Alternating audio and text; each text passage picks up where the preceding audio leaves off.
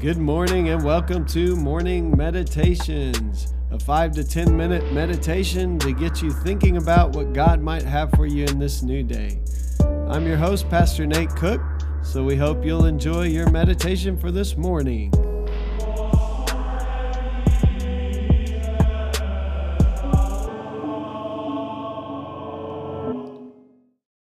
Hey, this is Pastor Nate, and this is your morning meditation for this morning. So today we're going to be in Matthew chapter 18, and we're going to read verses 1 through 5. At that time, the disciples came to Jesus and asked, "Who then is the greatest in the kingdom of heaven?" He called a little child to them and placed the child among them, and he said, "Truly I tell you, unless you change and become like little children, you will never enter the kingdom of heaven. Therefore, whoever takes the lowly position of this child is greatest in the kingdom of heaven. And whoever welcomes one such child in my name welcomes me." So Jesus here is doing something. There's a couple of things going on. First of all, the disciples are trying to figure out who's greatest in the kingdom of heaven. This is kind of a common theme with the disciples and with us, in that we often want to be the greatest. And the disciples wanted to be the greatest. And Jesus is telling them right away, okay, that's not what this is about. And so he says the greatest in the kingdom are children. Now for us, a lot of families kind of these days center around their children. Like it's all about what the children want, what the children are up to. That was not the case in Jesus' day. In Jesus' day, children, it was kind of the opposite, actually. It was like the oldest members of the family were considered to be the wisest. And children were kind of to be seen, not heard. They were the lowest place in the family. And that's why he says, whoever takes the lowly position of this child is the greatest in the kingdom of heaven. So the first thing Jesus is doing here is Jesus is saying, hey, let's stop playing the game of trying to be the best, trying to be first, and take the lowest position. Jesus does this all the time. He says when you go to a dinner party, don't try to sit at the head of the table. Don't try to be the best. Take the low position. That way, if you get called up to a higher position, okay, that's all right. But you have assumed the lowest position and then not been proud and assumed to be like important or whatever. And this is the whole message of the kingdom. If you want to be great, serve. If you want to be first, be last. So it's not that you are last so that then you get to be first, because then you're just still trying to be first. It's just that last is where it's at. It's where it's putting yourself last actually brings you the most contentment, the most joy, the most peace, because you're no longer worried about your position in society. So that's the first thing we see in this passage, and it's pretty obvious.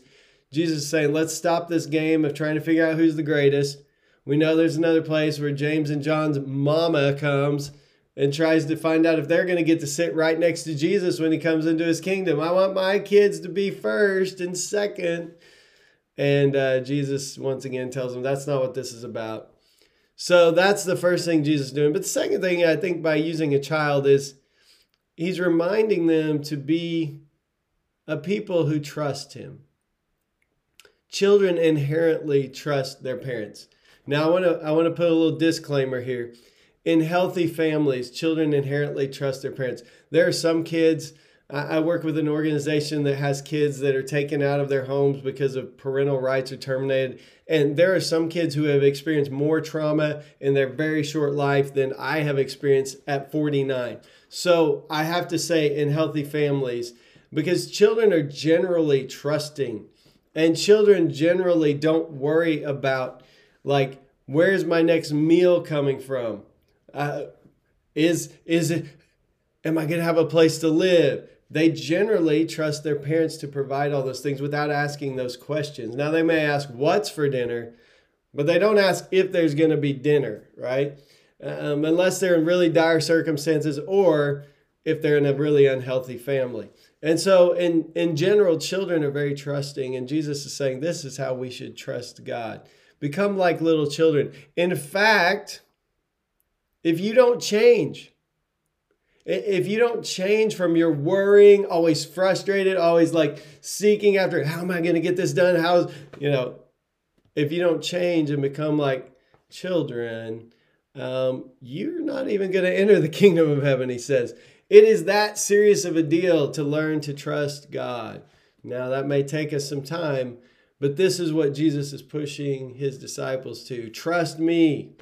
They've just been up the mountain in the chapter before, and God has said, this is my son whom I love. Listen to him. And now Jesus is saying, trust. Learn to trust like a little child. Learn to take the low position like a little child and learn to just trust me.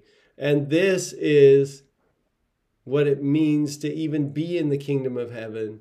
And the one who trusts me and takes this low position, he says, is greatest in the kingdom of heaven. And also, by the way, anyone who welcomes one of these little ones in my name welcomes me. There's a reason why we emphasize children at church, because children are those that God loves. And when we welcome children, we actually, Jesus says, we welcome Jesus. And we have this great responsibility in the church to help train up children so that they know how deeply God loves them. And they know their value, they know their worth, because that will carry them into adulthood.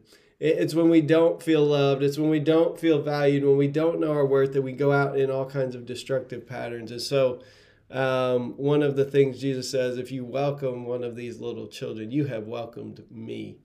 And so for us today, a couple of things. First of all, Jesus says, get out of the game of trying to be first. That's not what my kingdom's about. Trust me, humble yourself.